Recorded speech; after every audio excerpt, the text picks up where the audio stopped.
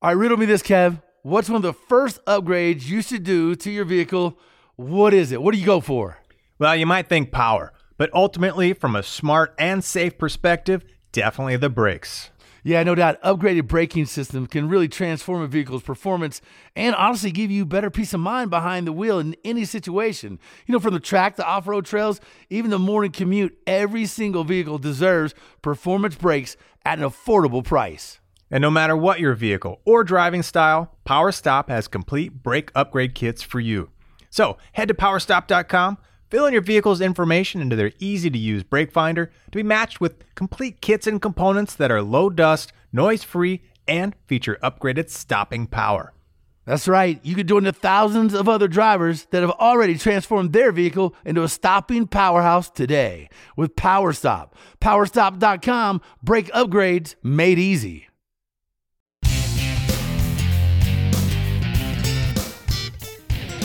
It's the Two Guys Garage Podcast. He is Kevin Bird. I am Willie B. And today it's all about doing big blocks, bro. It's all about ripping, making badass horsepower, pissing off everybody else in the camp at the racetrack. Like, who in the hell is this guy in the stage lane cracking off ETs I've never seen?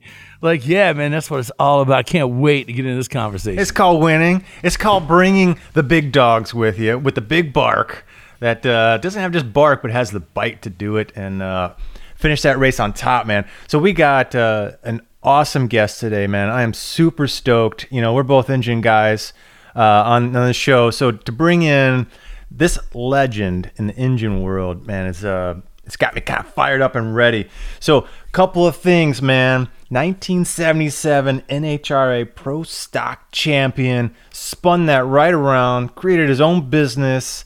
He's got some buddies out there, Dino Don, you might have heard of.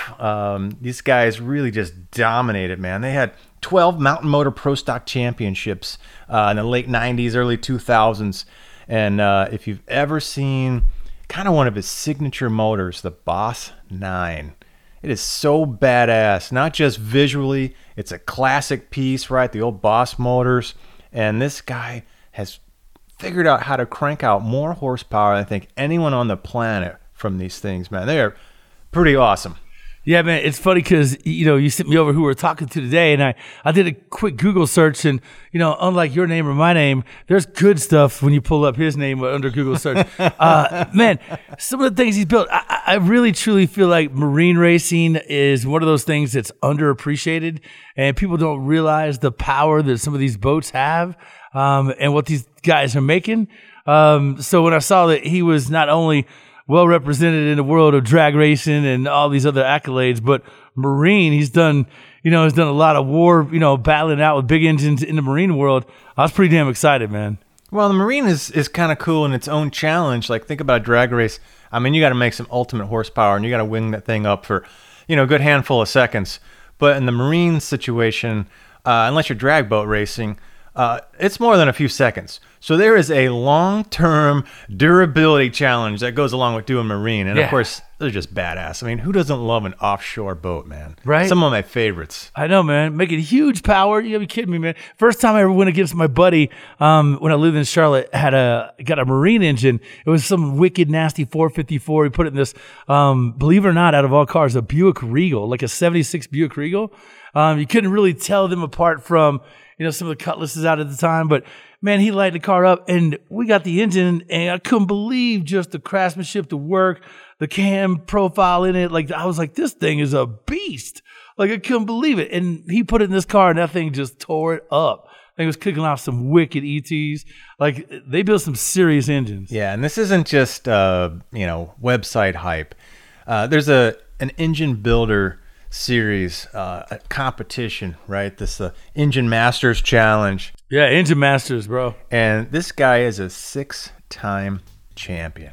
Just think about that, man. You're going head to head with guys all over the planet, ready to bring their sauce, right? And you got the hottest sauce in the world to knock out a 6-time championship. That is awesome, man. I am so fired up to get some of the juice, the secrets out of this guy, man. This is awesome. Well, we can't wait to talk to him. And I didn't know if you're aware of this, my friend, but I'm like a 5-time world champion at eating my weight in mashed potatoes. So, being a champion runs in my blood as well. So I say we take a break and we get back with John Kaase, the man, the myth, the legend. We all know about him, heard about it, and now we're going to talk to him on the Two Guys Garage podcast with Kevin Bird and Willie B. Mashed potatoes. That's what I'm saying. And gravy. All right, it's the Two Guys Garage podcast. He is Kevin Bird. I am Willie B. John Kaase joined us on the podcast today. Man, thank you so much for your time, for the wealth of knowledge you're going to share with us today. I got pen in hand. I'm ready to take notes. So what's step one, John? Just go ahead and lay it out. Give us all the secrets. Let's go. Man behind the curtain stuff. At this point, there's really not too many secrets. The people that you don't want to know already know. So, anything's, right. anything's fair. Any question's fair game. So how'd you get into it? Well, really, probably the same way a lot of people got into this business. It started out as a hobby, and you really never wanted to get a real job.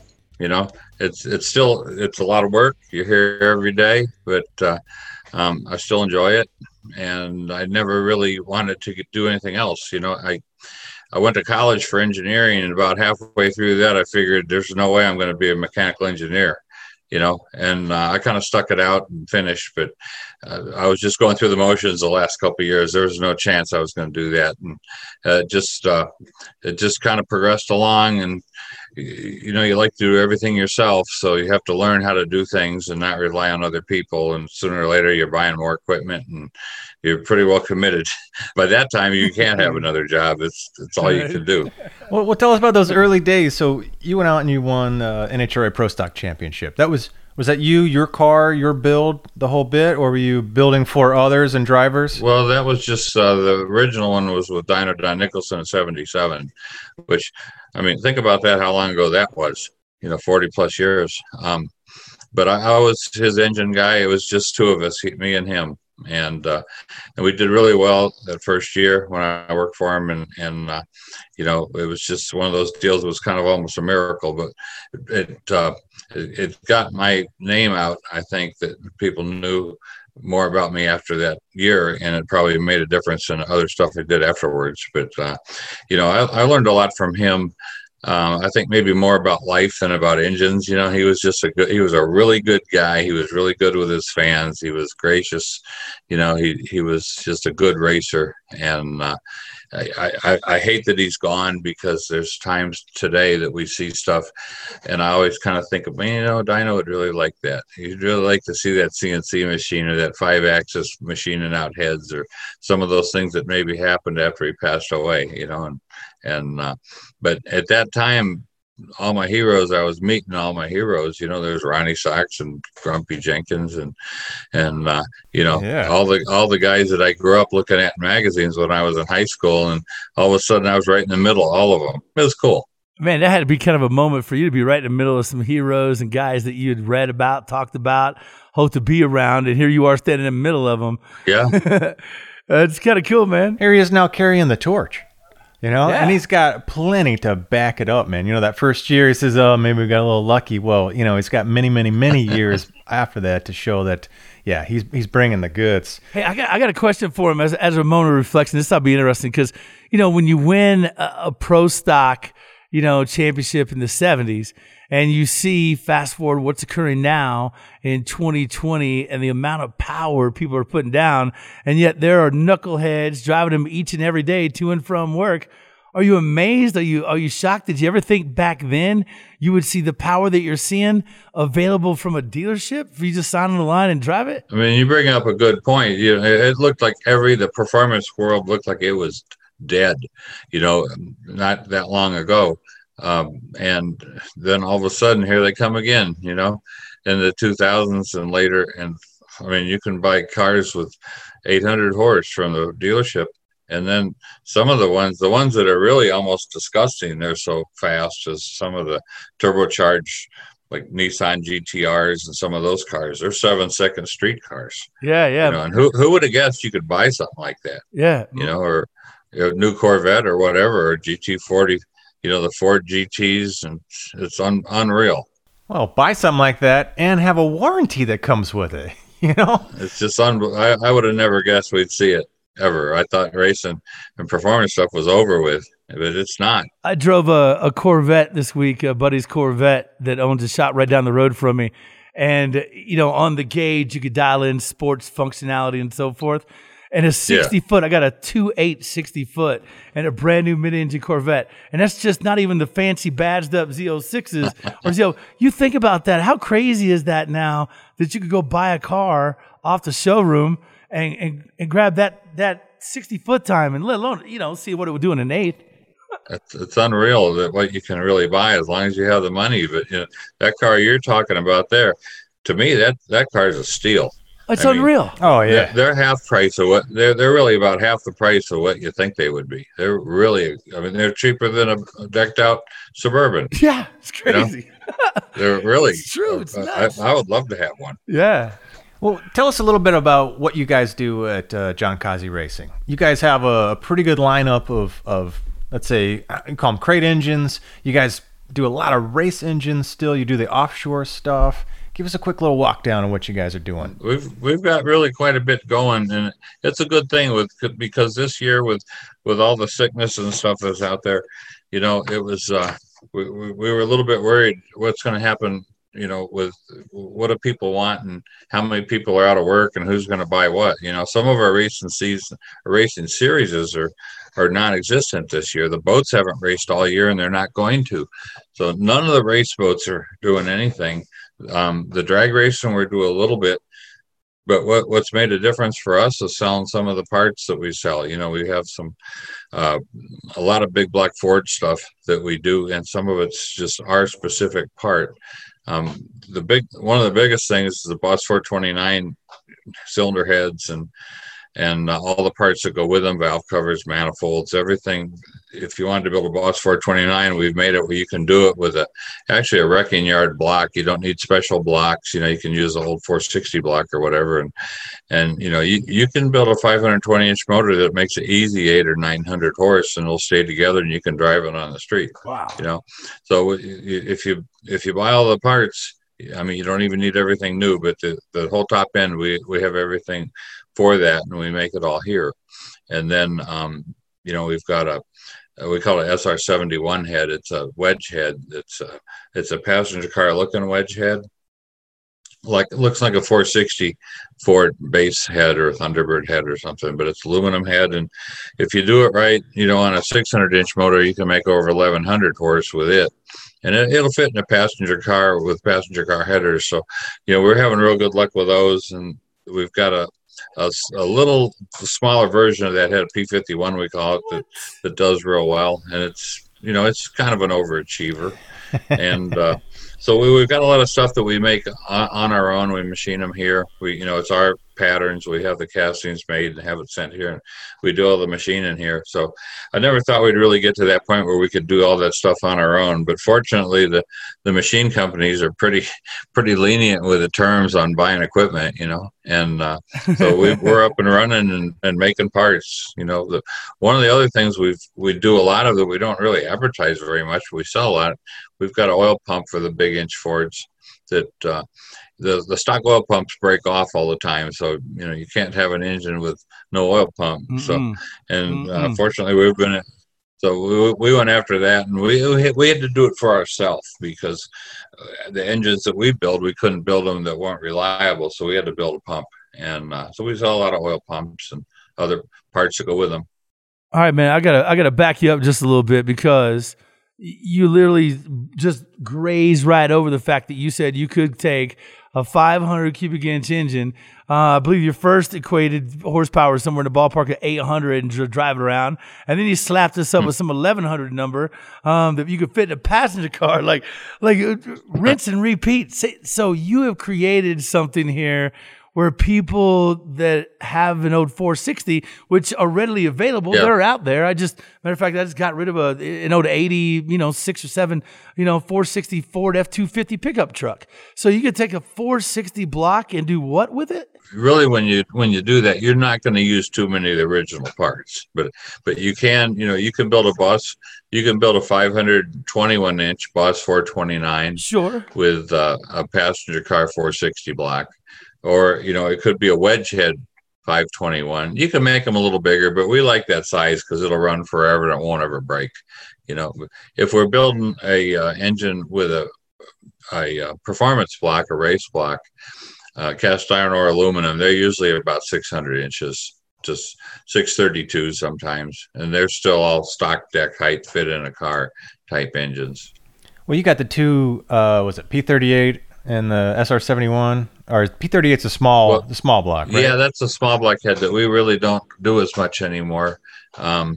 We wanted to concentrate on the big block, so the P51 and the SR71 are similar heads. The one's a little bigger. Yeah, the 71's for the big inch. It's happier on a big inch motor, but it'll work on a 500 inch. Yeah, hell yeah. The aviation connection, SR71 Blackbird, the baddest bird ever built. Yes, sir. That thing actually leaks on the ground when you get at the altitude and the speed. It tightens up and seals up. That's the craziest plane on Earth. Man. What's your connection with aviation? What's your fixation with the flying machines? I just happen to. I've always liked old fighter planes and stuff, and I belong to a group here in Atlanta that restores and flies those old planes to air shows and stuff. I haven't been that active with it lately, but there was a while that I went to a bunch of air shows and P-51s and those kind of planes, and I was a backseat guy, but still they let you fly it a little bit. It's cool. Oh yeah. You did the development in-house of all those cylinder heads? Well, yeah. Now they start out to be a Ford part, the design, and so we're just taking what came on a car and we're making it a little better and making it out of aluminum. Okay, so you're doing the casting and you're massaging the chambers, the ports, and it's our casting. Yeah, it's our own casting. I mean, they're completely new parts, but they're modeled after the original 460 or 429 heads or the Boss 9 heads. The Boss 9 heads in particular, we wanted them to look exactly like the heads that came on a car. Are you guys moving valve angles and things like that, splaying them, or? Well, the wedge heads, the P51s and SR71s, those valves are moved around quite a bit. Okay. Because it helped. We moved them to where you'd want them in 2020, not 1969. Guys have learned a little bit since then about where things need to be. But on the Boss 429 heads, that thing was a masterpiece when it was built. There's really not much you wanted to do to change it other than make it easier to work on.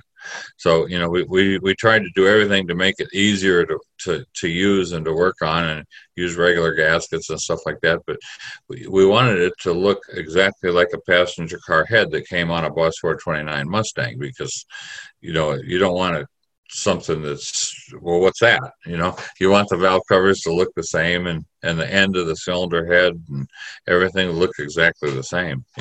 We've actually had guys with Boss 429 Mustangs with real cars that had us build, or they built engines out of the new parts to put in it to drive it around, so they wouldn't sacrifice their numbers matching engines. Oh, absolutely. Because the numbers matching engines, it like, what is it, double or triple the price of the car when it's in there. If you don't have it, your car's not worth anything. And a guy doesn't want to take one of those cars out and beat on it and throw a rod out the side of the block. Right. I call those people show offs. So we've had, even in foreign countries like Finland or somewhere, we've had people buy complete engines to put in an original car to drive it around, so they wouldn't take a chance with their numbers matching engine. Because if you have a car, you want to drive it, and you might want to beat on it once in a while, but you don't want to beat on it with that original motor, because if you break it, it's more than just breaking it; it's devaluing the car by a lot. Yeah, it's tears on the side of the road for hours scenario. Man. Well, look, I tell you, we got to dive into a break right now. More with John Kaase in just a minute, and I got to adjust the big pink elephant in the room. I should say the big blue elephant in the room. Can y'all see it? The blue oval? I got to talk about this. Why? I need to know. All right, back in just a minute with Kevin Bird, Willie B. It is the Two Guys Garage Podcast.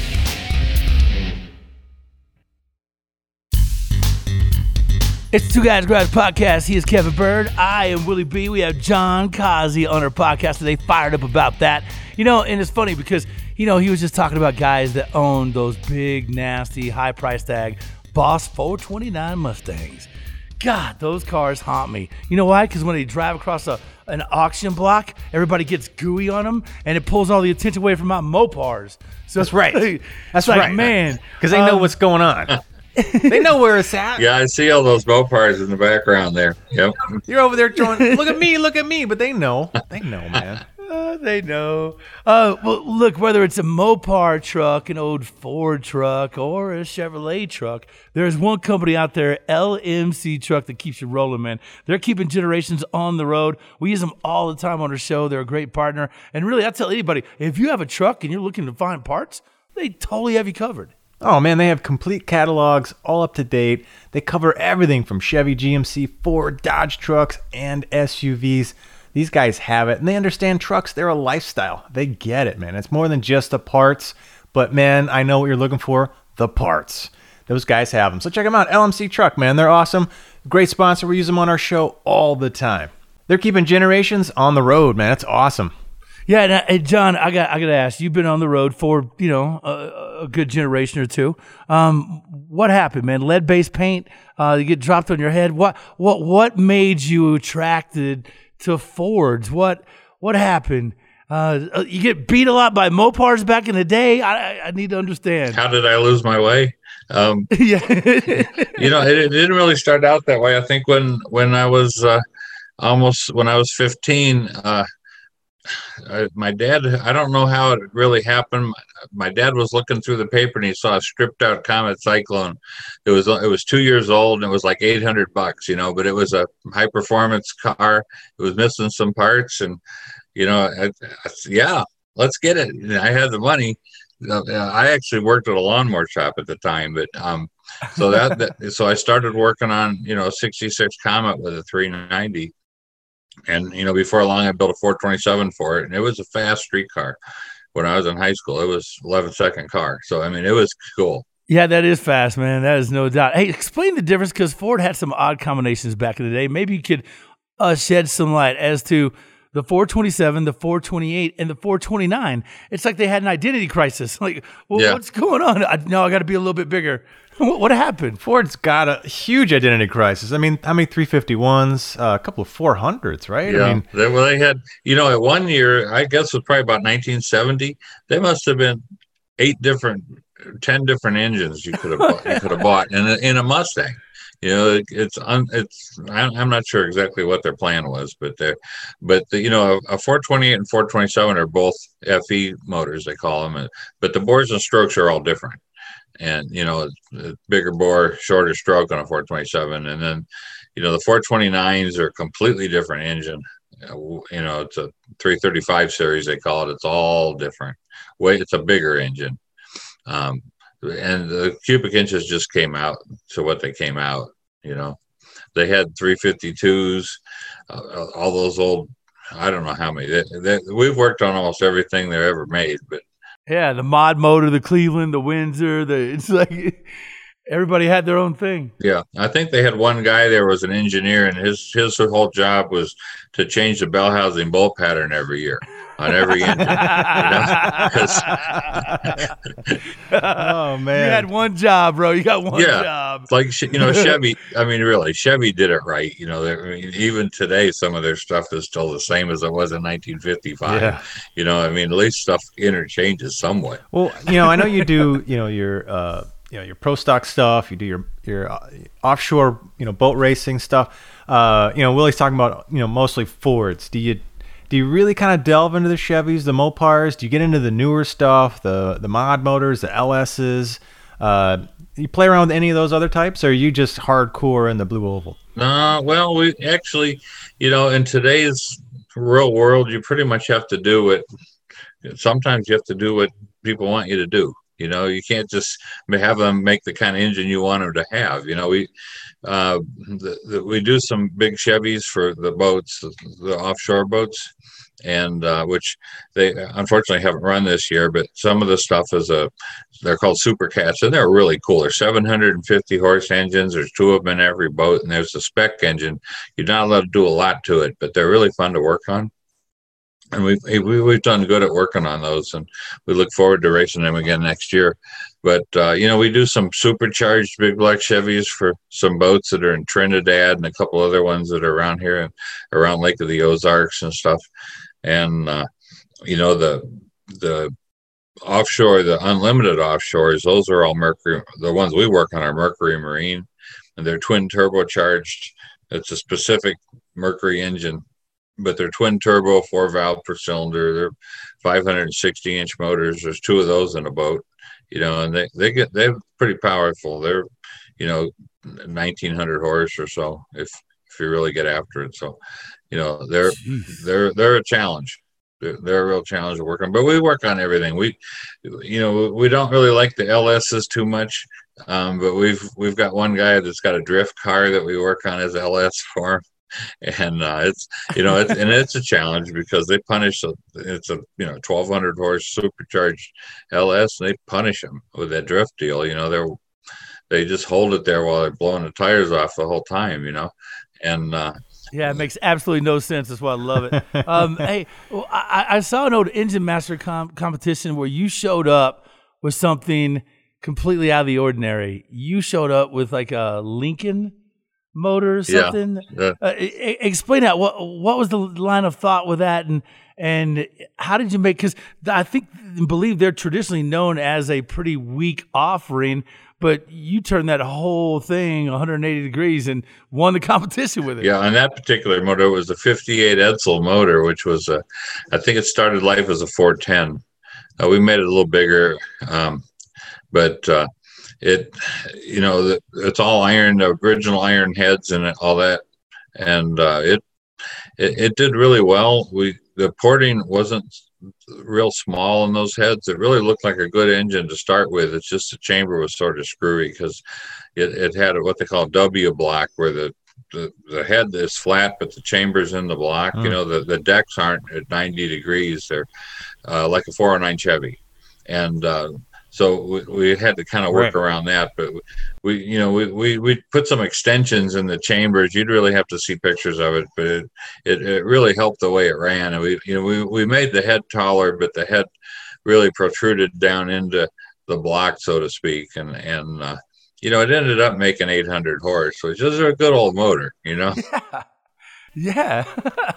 Yeah, this is insane. Was that one that you took a win on? Yeah, we won with it. Yeah. I was reading it. And I'm like, how's that possible? Think about coming to a knife fight, and you got this awkward backwards, kind of discarded little fork, and you've twisted it and bent it. And somehow at the end of the day, this fork now is a knife that just kind of kicks everybody's ass. He won a knife fight with fingernail clippers. Yeah.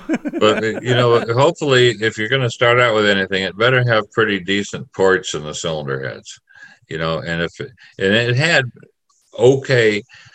almost big enough ports in the heads to make some power. And if you have that, you can make it work one way or another. But if the ports are just way too small and you're going to go into the water or something, grinding on them, you can pretty much forget that motor. It's not going to make any power. And it's not just making them bigger, but, they have to be big in the right places. But after a while, you can kind of look at something and see if it's got any potential or not. And that engine looked like, after I first looked at it, I thought, I think we can do something with this, Well, how many different combinations of engines did you bring to the challenge? Well, quite a few. I had a couple Pontiacs, had 351 Clevelands 3 or 4 different times, 5 times maybe. We had some Boss 429s in there.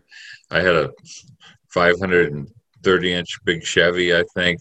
We had a 400-inch big Chevy. I had last year I had a 428-inch big Chevrolet. Never done any small block Chevrolets, but we had quite a few different things. I had a mod motor one year that was it would have been a 5.4 based, over 4-valve engine that we made it bigger, was 409 inches, and it did good. So sometimes it's just you want to do something different, and you can use that challenge as an excuse to do something that you wanted to do, and hopefully you could win and justify it a little bit. But I think this is a testament to you and what you bring to the table, because it's one thing, right? We all know if we're really familiar with something, like, take a particular engine like your Boss 9, your 429. You spend enough time around that one engine, and yeah, you're going to find all the tweaks, and you're going to make it good because that's all you do. You've shown up with just about every combination, oddball combinations, upside down, left and right, and have dominated that series, which to me says this man can take any kind of grouping of parts, and he fundamentally knows what's going on inside, outside the engine, the dynamics, the airflow, everything, the burn, to make some serious horsepower, and for the engines to live, right? I mean, they don't have to live forever, but they do have to make enough pulls and survive the competition and make it through there. So for this guy to be able to take just a nut and bolt bin and make a Ferrari, right, I think is incredible, because anybody can show up with the thing that they know, but this guy can show up with just about anything and kick your ass. That's pretty radical right there. That's a testament. Yeah, man, that's like a Super Bowl team. That's like a Super Bowl team from a people of Walmart. That's right. It's like he's doing something. Hey, I got a question for you, John. I'm going to dive in a little bit to your knowledge before we run out of time. What would you say the most common mistakes that hot rodders, us muscle car guys, dudes that are looking to squeeze a little horsepower out of it? What do you think are the biggest mistakes, maybe 1, 2, and 3, that us, out here on this end, diving in for performance might make, or you've seen make? What are the common mistakes that you're here to sort of correct? I have to think about that. We've made every mistake here you can make too. I mean, believe me. But and if you're driving around in a street car, I've made this mistake more than once. Is if it has just a little bit too much camshaft in it, as far as degrees, it'll feel like it's got way less power than it has. If you want dyno numbers, it'll make power on the dyno. But if it's got 10 or 20 degrees too much camshaft in it, because the RPM you're driving around at is, how often are you wide open throttle on the street? I think we've all grown up on that one, man. Right. We've all taken a bite out of that, for sure. Yeah, so you put a little too much cam in it, and you're pulling away from the traffic light, and you say, man, this thing's got nothing, And I've done it more than once. But I don't really work on that many street cars that I end up driving myself. But we kind of know better there. But if you want to see dyno numbers, then you need enough camshaft to do that too. Unless it's boosted. And I'm not a real big fan of the boosted motors, but it is one way to make a lot of power. Oh, amen to that. Yeah. Amen to that. All right, what is number 2, number 3, like big mistakes typically done? Today what people work on isn't like when I grew up and you just had a carbureted motor that you could get to and work on easy and change the manifold and carburetors and put headers on it and stuff. I don't think as many people do that kind of stuff today on new cars. They'll be reprogramming or a new car that's worth working on that's pretty powerful. You don't want to do too much and get it out of sync, but I would guess that on something like that, you work on some of the parts of the computer. If it's boosted, certainly you're going to work on, making it do more or whatever. But smaller pulleys. Yeah. Well, if we flip that around and go from what not to do to, like you go into the engine challenge, right? And you take some, random combination of engine components or architecture, what are you going in? I mean, in my book, typically it's try to get the RPM, try to keep my volumetric efficiency going. I'm thinking about burn rate. I'm thinking about the port and the flow. For you, what are some of the details, that you really go after and you think maybe other people are missing even? Well, if it's a street motor, well, that's one of the things that the engine masters kind of taught us. Because up until we started working on those engines, I never dynoed anything very low RPM. You'd never looked at power at 4,000 or power at 3,000.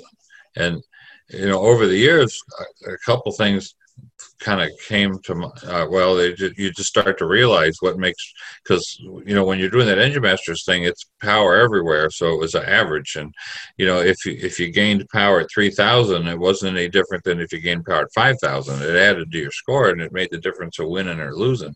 Most of the time on those competitions, you'd either won or lost it before you got to the halfway point on a dyno pull, because if you didn't have the low numbers, you weren't going to beat anybody. And so you start learning what makes a difference at low RPM, and it's crazy because it's not exactly what you think. The manifold makes a little bit of a difference, but the camshaft makes a huge difference down low, and the headers make a real big difference, like the lengths and how they're done, if they're tri-wise or whatever. But there's usually some kind of low spots in the torque at different times, and you try and we'd work on the header lengths and some of that to try and get where you didn't have a hole. They call it a hole in the torque curve, a big sag. So the headers and the camshaft are huge important when you're driving around RPM. But the stuff that's weird is like big ports versus little ports, real good heads versus not so good heads. That doesn't show up at all down below about 4,000 or 5,000. It doesn't. It almost means nothing. You can make the port twice the size, and it'll still make good power down low. Which most people would think, well, I have this real small port, and it's got a lot of velocity, and it's going to make a lot of power at 3,000 or something. It's not. It's really not true. At least I never found it to be true. We could make the manifold smaller, and it didn't help the power. If anything, it hurt it down low. The things. When you get to maybe 4,500, 5,000 RPM, from then on up, then everything starts to act like a real race engine, and more camshaft helps, and bigger ports help a little bit, and everything's bigger carburetor. But when it's down at the lower RPM, when you're driving it on the street, some of that stuff, it's backwards of what you think. The headers make a difference, the camshafts make a difference, but the cylinder heads and some of it doesn't almost matter at all. It doesn't, you don't feel it. What a very interesting point, and something you probably overlook every single time you're building an engine or on a dyno. How many times do you look at the power on your engine at 3,200, 3,300, 3,500? I just glaze right over that and go right to my peak number and go, okay, all right, this some bitch made it at 7,300. You're not going to drive it there, though, unless you're in a boat. Yeah, exactly. Right. Well, it helps, Willie, with you. If you're doing drag racing, you can ignore some of those things. And if you're running a lot of cubic inches, well, you can ignore some of those things too, because you got so many cubes in your favor. But on a street engine, what you feel is the torque. And that's what you feel driving around. The peak power doesn't really mean something, but you're not going to be at it very often. The cubic inches really matter. Yeah, that's where you can make up for a lot. Big stroke or whatever. Well, that's the beauty of a big block is you can use the displacement to your benefit down at the low RPMs. Absolutely. And you can throw in your tuning, your port sizes, and your cam for the big power, and you can just rock that thing across the full range. Oh man. Well, John, we got to thank you, man. We're just barely picking your brain, I can tell. We've got to get you back and get some more of these insights and secrets and 40 plus years of all your experience. Really cool talking with you today, man. It's been super exciting. John, I'm gonna introduce you to something called a Hemi, and I'll be up to see you soon. I'll work on it. I'm just playing with you. We've got one. We've got one in here right now that we're working on for a restoration. There you go, man. Awesome. Like come out of a Barracuda, I think. Nice. Well, the next 40 years maybe would be some Hemi some Hemi motors coming out of there. So we've worked on it before. John Kaase, guys. John Kaase Racing. Find him online. Where do people find you socially? What's your website and social sites? Our website is johnkaaseracinengines.com. It's JONKAASE, Racing Engines with a S. And you can Google the last name and you probably find everything if you just put KAASE in. But but and the Facebook and the Instagram and all that stuff is on that website, and you can get there.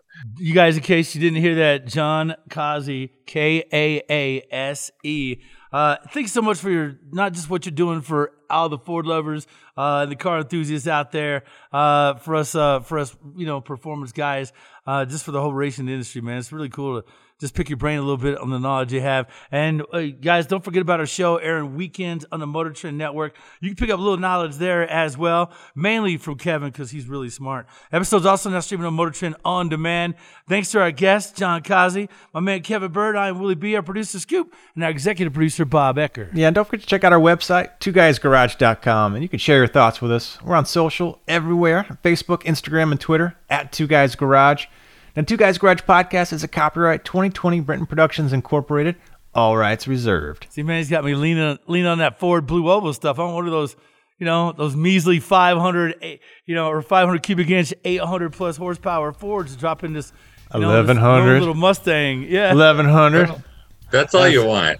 800, 600 is probably happier than 800. 800, you almost can't hold it on the street. Yeah, but we can pretend, You can pretend, but when the problem with 800 or 900 or 1,000 horses, if you're already 70 or 80 miles an hour and you decide to stomp it down, it still blows the tires off, and then you're in the woods. This is true. This is very true. Yeah. It takes quite a man to drive a car with 800 plus. Well, look, you guys take care, man, and we'll catch you on the next Two Guys Garage podcast. Thanks for everything, John. All right. Yep. Take care, guys. We'll see you on the next Two Guys Garage podcast.